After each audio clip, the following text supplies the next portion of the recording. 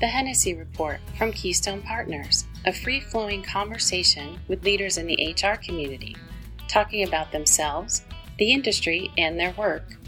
Brought to you in cooperation with NERA, the Northeast Human Resources Association.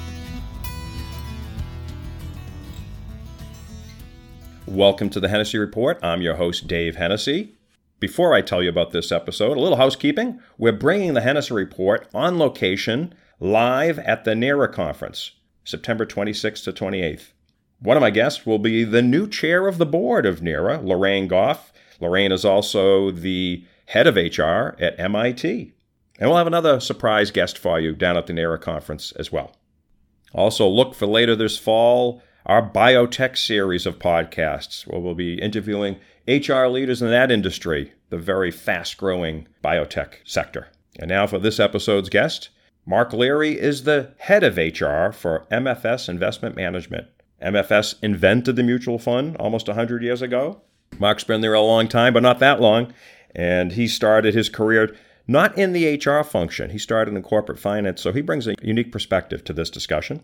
I've known him for almost 15 years, and I think you'll appreciate Mark's candor and approachability and communication style. With a lot of long tenure employees and executives, succession is something that Mark is very focused on, so he touches on that. And he gets really specific on how they are working with diversity and inclusion, in particular, the work they've done in unconscious bias training and how that has specifically impacted the behavior of people inside MFS. And now I bring you my discussion with Mark Leary.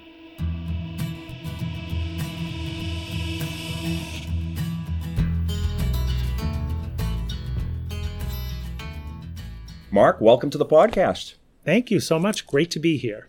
It's great to be here on the 35th floor, 111 Huntington, right here at the Prudential Center. We don't have the best view today with the fog rolling in, but these are beautiful offices here. And Mark, I first met you many years ago, probably 12, 13 years ago, when you were at the 500 Boylston address, which was also a nice location. But this is definitely beautiful space. You've been here, what, 5 years now? 5 years, wow. Yes. Yeah, time has gone quickly. I think people didn't want to leave 500 Boylston because it was a great location right in the center of Back Bay. Yep. But I think people have grown very accustomed to being here at 111 now. It's a beautiful building, close to the mall, easy access in and out. Yeah, so it's all it's good. Beautiful space. I know you were very intentional and involved in the design of this space. And how has this impacted the culture of MFS? Is there anything that's just the move here over 5 years now, looking back, that's changed things a little bit? Change is difficult. I think one of the things we did, and it was intentional, is we put a lot of glass, so a lot of natural light. So most of the offices have glass fronts, where at 500 Boylston, it was pretty enclosed. And so I think people felt a little more exposed. I think they felt like they lost some privacy. And we do have a lot more open space, which is great for collaboration, which ties in tightly to our culture. So it's worked out well. But there was a little bit of a change process that went into getting people in and getting people settled. Mark, it'd be good to hear about your early life experiences and how it influenced who you've become as a professional leader inside MFS. Sure. So I am one of 6 children, and I fall as close to the middle of the pack. I'm number 4. So I think I was always the peacemaker. I was always the translator. I was always trying to keep everybody on the right path. And as I look back at that now and think about my early family situation, it fits well into the HR, mindset, because it's about helping people. It's about keeping people on track. It's about developing and getting the best you can out of people. So I think there's a lot of synergy there, actually. Keeping the team together, yes. Right? Well, tell a little bit about your career path, because I don't think you started in HR when you joined MFS. You were not in that function. I was not. Yeah. And actually, I think that having worn multiple hats has lended quite a bit of credibility to the role I'm in today. So I went to Bentley University, and I was convinced I was going to be an accountant. I learned quickly after my first semester that I did not want to be an accountant, but that I still was very intrigued and enjoyed finance and all the analytics. So when I graduated from school with bachelor's in finance, I knew I wanted to be in finance. So my quest was, what do I do? How do I get into finance? And I had a couple of customer service roles, phone rep positions when I got out of school. But when I joined MFS, I was focused on getting into the finance group, and I did. I enjoyed it, and someone saw something in me at the time that I didn't see in myself. The treasurer of our mutual funds, this was many, many years ago, said, you'd be great in human resources. And they have a position that I think it's got an analytic component. It was payroll and our retirement plan processing, which was all done in-house at the time. But I went home and scratched my head and said, but I'm a finance guy. I can't see myself in human resources. And I said to my wife, is he crazy or am I crazy? One of us is crazy. But I thought long and hard about it, and I decided that I would make the leap. And what I learned about myself, which wasn't apparent to me, but to others, is that I was great with people. I had great people skills. I was big on relationship. I was big on helping folks. And that's what the treasurer saw in me that in my early career I didn't see in myself. Mm-hmm. And it served me very well. That's great. MFS is known for just a consistent and strong culture that you have built here. People don't want to leave. A lot of people say it's my final stop here, right, or my final stop is MFS, and you have very low turnover. Can you tell us a little bit about why people want to make this their final stop in their career, why they love it here so much? Yeah, and it's funny, Dave, when you say that, I reflect on when I took the position at MFS when I entered the firm 30 years ago. I've been here 30 years, which is actually frightening to say aloud because it's a long time. but not unusual. No, not unusual at MFS, no, right? Not unusual. I met a woman at the firm that I was working with at the time that said to me, you will love MFS. It's a wonderful place. People are great. So my response to that was, well, then why are you here if you worked at MFS? And she had been at MFS for almost 15 years. And she said, I started right out of college. I felt like I grew up there and I needed to experience something else. But she said, I have a special place in my heart. So going into MFS, I knew it was a special place. But I think, everybody talks about their culture of collaboration and teamwork. So when you say it's just people want to roll their eyes and say, I've heard that, I've seen that. But it is a very special place. I think we take great care when we interview and recruit people here because it is about fit. And when I say fit, I'm cautious because we don't want people to think fit is you have to look like me, have gone to the same school as I. It's about, do I embrace teamwork? Do I embrace collaboration? Is it really about the team or is it about me? We do not promote a star system here in any area, including our investment team. It's all about working for the betterment of the team. And so if you believe that and you embrace that, you will have a very long and fulfilling career at MFS, and that's why people come and that's why they stay. Yeah. And I think humility is also one of the things I have recognized and heard from people on your team. Can you talk a little bit about how that shows up in work? Like maybe examples of the teamwork or how humility is played out. Yeah, an example of some sort. It's a very interesting thing. So our senior leaders, we have no executive benefits here at MFS, so everybody is treated the same. Our executive floor, which is the 35th floor, which we are sitting at today, is very different than some of the other floors, but we encourage people to come up. So there's a constant flow of people. Our executives work the floor. They are down in the trenches almost every day. And so it's open door policy. And when I mean that, anyone can come up at any time and talk to anyone provided they're available and not in a meeting. They make themselves available almost to a fault. Just nothing is off limits. People feel comfortable speaking. Rob Manning, Mike Roberge, our chairman and CEO, they're constantly down on different floors meeting and greeting. And it just makes for a very comfortable, not pretentious environment that people really feel compelled to be able to ask whatever questions they want. We do also, as we've grown, we're almost 2,000 employees, and most are here in the U.S. and most are actually here in Boston at our corporate headquarters. But we do multiple all-company meetings each year so that people have the ability to hear what's going on in the company, to actually ask questions. We have open mic, so people feel very compelled to ask questions and be open, and it serves us very well. What are the behaviors of the leaders that, in addition to what you already said, going and being near people in the workplace? It sounds like they move around to different floors and they're right in the trenches, as you said. What other things do the leaders do to make sure people know that it's an open door policy and that their ideas are welcome in addition to being present. So what do some of those behaviors look like from a leadership standpoint? I think they actually participate in some of the work that's being done. So we have what's called a President's Council, which is a subgroup of senior leaders that really wrestle issues, current issues to the ground in terms of what are we going to do with this? How are we going to solve this problem? Mike and Rob and anyone from the management committee is welcome to join that group and actually actively engage in some of the discussion and the dialogue. So they become part of we're very proud of our player coach mentality. So it's not only do we need senior folks up setting strategy and goals and thinking about the long term, the 3, 5, and 10-year commitment to where we're going to be, but we also need them in the real day-to-day issues and understanding kind of the trials and tribulations and how are we getting stuff done. So they actively get involved. So leaders don't leave the actual work. They're connected to the actual work. That's exactly correct. They're involved. They want to be involved. And now I will tell you, sometimes the player coach mentality gets in the way because sometimes we need some of our senior folks to do more of the leadership stuff and less of the work. But that element of being able to stay up at the top, thinking about strategy and diving into the detail is a critical component to our success. But it is something that's sometimes more difficult for some to do than others. Sure. But everyone on our management committee is very, very good at that. You mentioned international growth, and you're accelerating internationally and globally. Can you talk a little about some of the opportunities that's presented for MFS and maybe some challenges from a leadership and human resources point of view? Yep. We have been very deliberate in our growth abroad. So when I started, we were a domestic shop, so we had no overseas resources. We've grown now to almost 300 employees offshore in probably 21 countries. Now, some of those spots are small sales offices, but some of our bigger offices, obviously, the UK is big, Canada is big.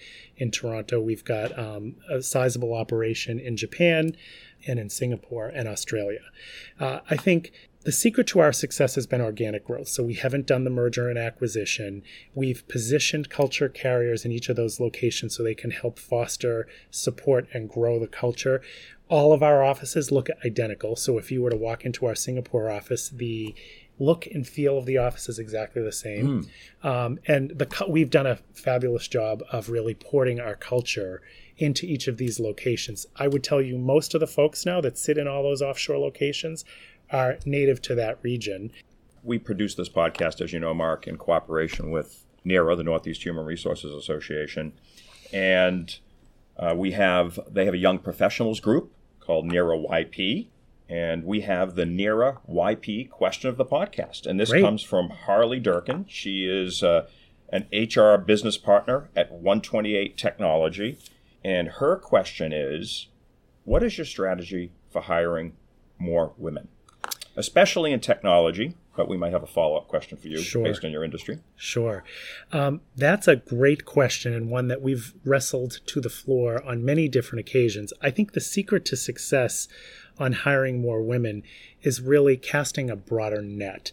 I think there's a stigma, to be honest, around financial services, and I think oftentimes women deselect even considering asset management or financial services because they feel that they can't have it all. And when I say have it all, have a really fulfilling career, be able to have a family and all the other things that you do outside of work that provides that balance. So I think two things. One is casting a broader net so that you're capturing more women in the candidate and diverse, quite frankly, ethnically diverse candidates in the pool.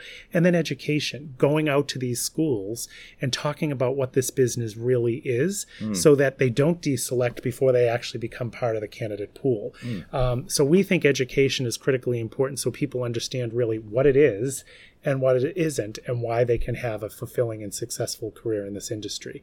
We've actually had great success with that. So what we typically will do is we've got a great college intern program, but we get folks that are very connected to, to their colleges that will actually go out and help, talk about MFS, what the industry is, what positions are available, and what what there is to gain from working in this industry. And it's been successful, but that's something that takes a long time to cultivate and actually nurture and grow. as I mentioned earlier, our whole recruitment process is very elaborate because we look for fit. So we want people that embrace the tenets of our culture. But especially on the investment side, they're put through a pretty rigorous stock pitch. And I think it's just inherent in gender differences that men and women present and pitch very differently. And I think, although difficult to really pinpoint, I think there is inherent unconscious bias in the way men and women view differences in the way someone would stock pitch. So we've spent a ton of time teaching and pushing unconscious bias training, not only to our investment team, but throughout the firm.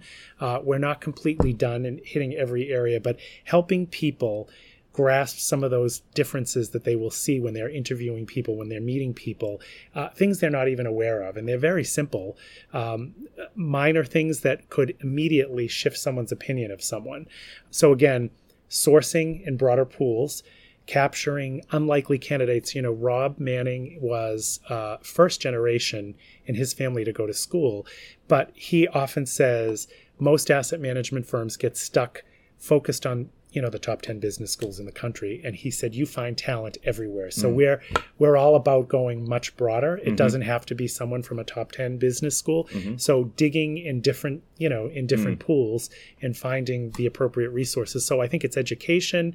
I think it's broader networking and really being conscious of how we source. And I would tell you, one of the things that's critically important to us, we are looking for the best talent. So we're not stuck with quotas or benchmarks in terms of we need X amount of women this year in our investment team. We want the best candidates, but we want to make sure we're pulling in the best men, women, all diverse candidates so that we have a great pool to pick from. And then how do you link that to a behavioral change in the organization? What happens next? Well, I think getting managers, just general manager comfort around unconscious bias and what they need to be thinking about and what they need to be doing with their teams is critically important, because it's not just about recruiting.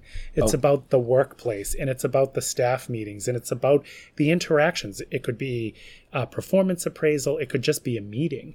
Understanding some of those it's bigger tenets. than just recruiting. Yeah. Being self-aware of the discourse you have with someone and understanding you're pushing things aside and you're not even aware that you're doing it. We all have them. Everybody has certain unconscious bias. And I think the premise behind this training isn't for you to identify every unconscious bias you have. It's being self-aware in the moment so that you can catch yourself and say, hey, maybe I'm not being fair, or maybe I'm dismissing something too quickly and I should step back. Right. Done. And you have a diversity inclusion leader here. Yes. And maybe you can touch on what else you're doing in D&I in general. Well, I think back on our journey with D&I, and to be honest with you, we had quite a few false starts. So 15 years ago, we started a Valuing Differences group at MFS. It was a very large group, and it was a very diverse group. So we thought we were off and we were going to change the world and change everything we did at MFS.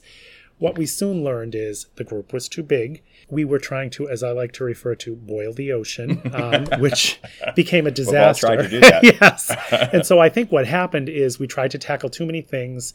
We really only hit surface. We only got below the surface, and it ended up becoming more of a situation where people got together and complained about the things we weren't doing and not focusing on the things we could do and what could we drive forward. So we stepped back. We hired a woman to join the firm. Her name is Colleen Richards Powell. She's great. She joined us about 2.5 years ago, and her focus was diversity and inclusion and corporate citizenship. And we've got great corporate citizenship programs. So she helped broaden the work that's done there. But we put those two together because there is synergy around diversity and corporate citizenship in the work that we do. Absolutely, especially what you were talking about before about educating people about this industry. If they're not considering it, it's all connected. It is. It's all connected.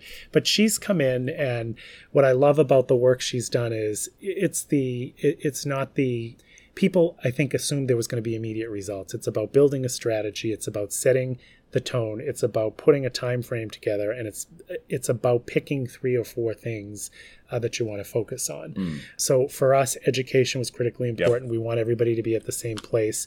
She would tell you that diversity and inclusion is oftentimes very uncomfortable for people to talk about because they just don't know what it means.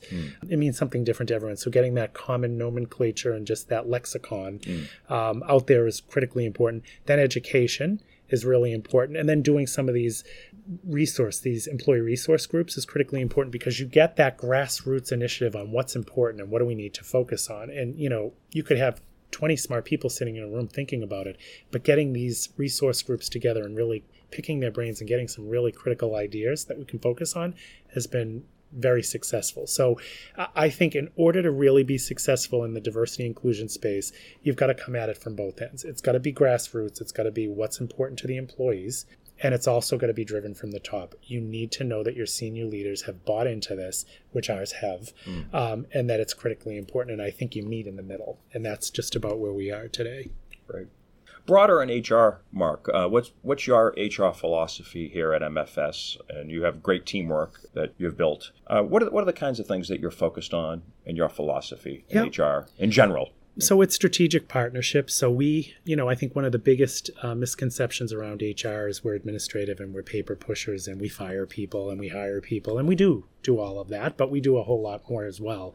It's how do we integrate ourselves into the business and add value-add resources. And so we're in the process here at MFS now of reinventing and transforming, which is a big word that everyone uses nowadays, transforming our department. And that is making sure that our business partners are equipped to be that strategic partner at the table, to be able to push back on something that doesn't make sense, to be able to add value to a topic when there's something involved in talent or performance management related. I would say 2 of the biggest things we're focused on now is talent management. Talent management is critically important, continuing to build the bench so that MFS continues to be wildly successful long after I've retired. So that's critically important.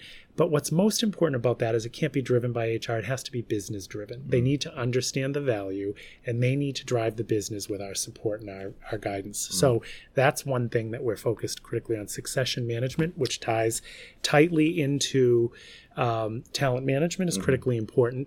We are, a majority-owned subsidiary of Sun Life of Canada, and the board is in fact, I just came back from an early August meeting with the board to talk about our succession management and the work that we're doing in that space. So we continue to really push that because we do have a high population of folks at MFS that have been here a long time, like myself, that 10 years from now may not be here any longer. And so how are we garnering the resources and the bench strength of the folks below us to be ready to step into those roles? Right.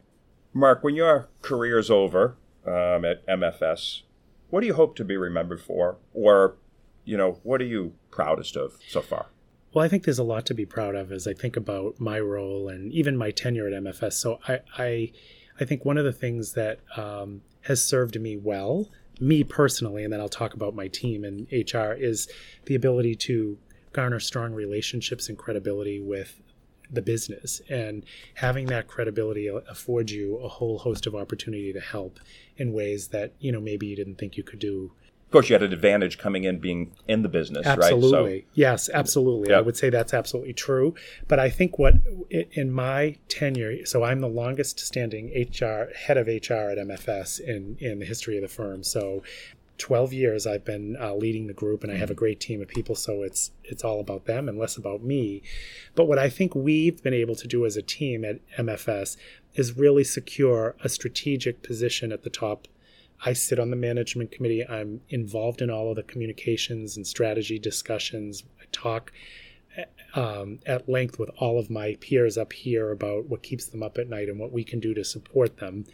And I think that seat is very solid. And I think when I started in HR here at MFS and how we've transformed our roles, it's been quite incredible because we have senior business partners that sit at staff meetings every day that are called upon really for advice and counsel. And it's all about that. It's about building the relationship. It's about solving business problems, and it's really about helping them be as effective and as productive as they can be so that we continue to flourish from a business perspective. And that position has never been stronger. And I have to give credit to our senior leaders here, but Mike and Rob, our chairman and CEO, totally embrace and support the human resource philosophy. It's all about human capital, right? And what Rob Manning told me when I took this position 12 years ago, he said, you will have failed if you don't position someone on your team to take your place when you're ready to retire, because MFS is a unique place with a unique culture, and it has to be someone who's lived here for a period of time and really understands all the nuances and the quirkiness, to be quite honest, of what we do. And I have thought about that long and hard, and I've got quite a few very strong people that would be able to step into my role. So that's the good news. Was there ever a moment in your career, Mark, where you're like, oh, this is a total disaster, and it ended up being the best thing? At MFS, we tend to be conservative, and we it's almost 10 years now. I think it was 2000, maybe it's 8 years.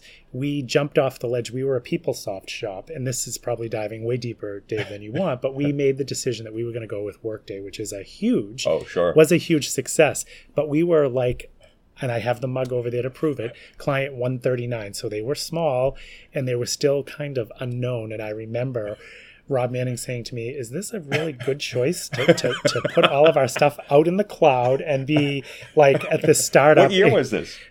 2010. So that is really early. We're starting to really hear about Workday in the last 3 to 5 years. So yeah, that were. But I did go home a few nights saying, oh my God, what have I done? We can't turn back. And it turned out to be one of the biggest successes. In fact, our chief technology officer now uses us as the template of, this is really a good thing. And HR is in the cloud, and we need to do more of this work. But there were some dark moments when we were in the middle of our conversion on, this is either going to make my career or break my career. What else does MFS do to keep up with the leading edge technology or thinking? What other stuff do you do in that area? So we for many years, actually, I think we probably took a very conservative approach on our technology and even in our marketing. I mean, we don't do a lot of splash. It's not who we are. But I think we've spent a lot of time, money, and resources on upgrading technologies, whether it's our CRM system in the sales organization or even some of our trading systems and platforms that support and serve our investment team. We spent a lot of time and effort there.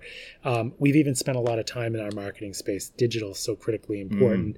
And, like everybody else, we're in the middle of thinking about robotics, robotic process automation. Where can AI, sure. Yeah, all the AI. I keep telling our chief technology officer, I want a chatbot that can help us screen just on the recruiting side. Chatbots screen candidates. When you post a position and get 300 resumes, how do you weed them down to something that's more manageable? Right. Chatbots can do that if you program them appropriately. So those are areas that we continue to focus on. And like everybody else, we're interested in data scientists and how do we really get in front of predictive analytics and what can that do for us? So we're really pushing in that space. Yeah. What would you recommend for HR professionals if you could give advice to HR leaders that are up and coming in the field? Yeah. What would you recommend to them? So my recommendation is, and not because it's how I grew up in this business, it is to really spend time in other parts of the organization. It lends itself very well. There's a high degree of credibility when you can openly say you've worked in a part of the business.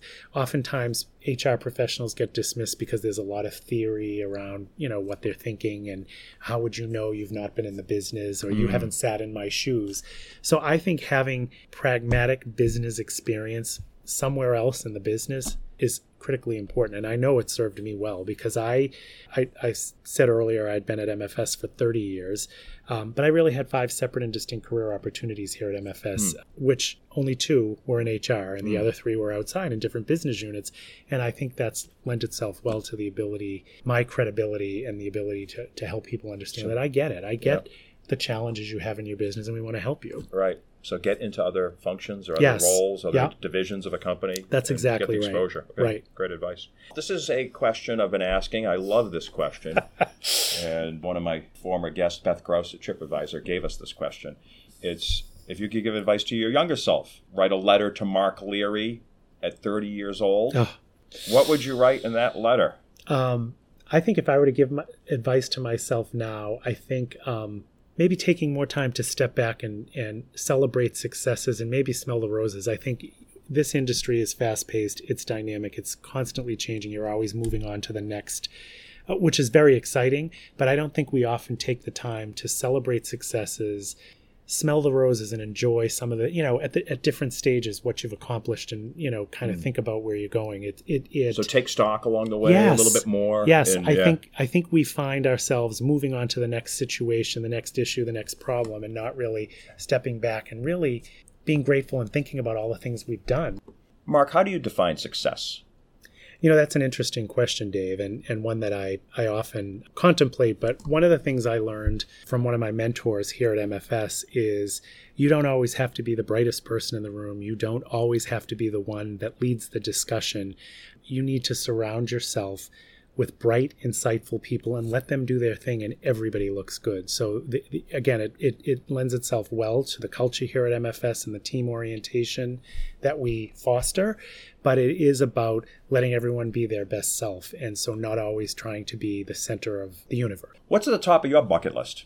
Well, I just renovated a house on the Cape in Bourne, and I still have young children, so we're in a fast-paced space where we don't get as much time. But really, bucket list is spending, this probably sounds lame, but it is spending more time at this beautiful property that we have that sits on the water. That's number one. A second bucket list item is doing a bike tour in France. I've always wanted to do that. And I think Tour de France, Mark Leary style. Not quite as robust as that, but yes, the rolling hills of Provence. I can see myself sipping a little wine, riding my bike. But I'd love to do that's on the bucket list, and it will be checked off at some point. All right, that's great. Name a book that's changed your life. So, I think about this, and I read a lot of books, as you would expect. In this business, it's always good to stay current. But I think one in my earlier career that I loved, and it was quick. It was a quick read. It was called The 1 Minute Manager. And what it did for me back in my earlier career is really help me think about how can I be effective in small point at different points in and out quickly. And I refer to it all the time, even in my career as the head of HR, and that is, how do you give quick feedback, positive, negative, or an opportunity if need be, and how do you really drive certain points home so that people really understand and are connected. So that's helped me tremendously. That's such a good point too, because most of our interactions are these short ones. Sound if you can make those effective, meaningful, right? And as you think about performance management today and the push to strip away some of the ratings because people get hung up on performance ratings, it's really that forward-looking, Dave, you did that great, but here's something you could do differently the next time. I mean, in the moment, quick, easy, not long and drawn out, and not something that you say, Dave, as we think about your year-end review back in January, you did. Right. Yeah, right. It was a book ahead of its time in a way, right? Because that's where a lot of performance is going to. These more regular check-ins and it was a quick read. It was 80 pages. It was done in 2 hours. It was great. Thank you so much for being a guest on the podcast, Mark. It was great. Thanks for having me. I really enjoyed it.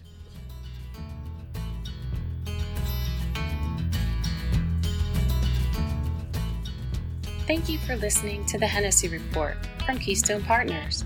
Be sure to subscribe to listen to all of our conversations with leaders in HR. Go to KeystonePartners.com and click on the podcast button.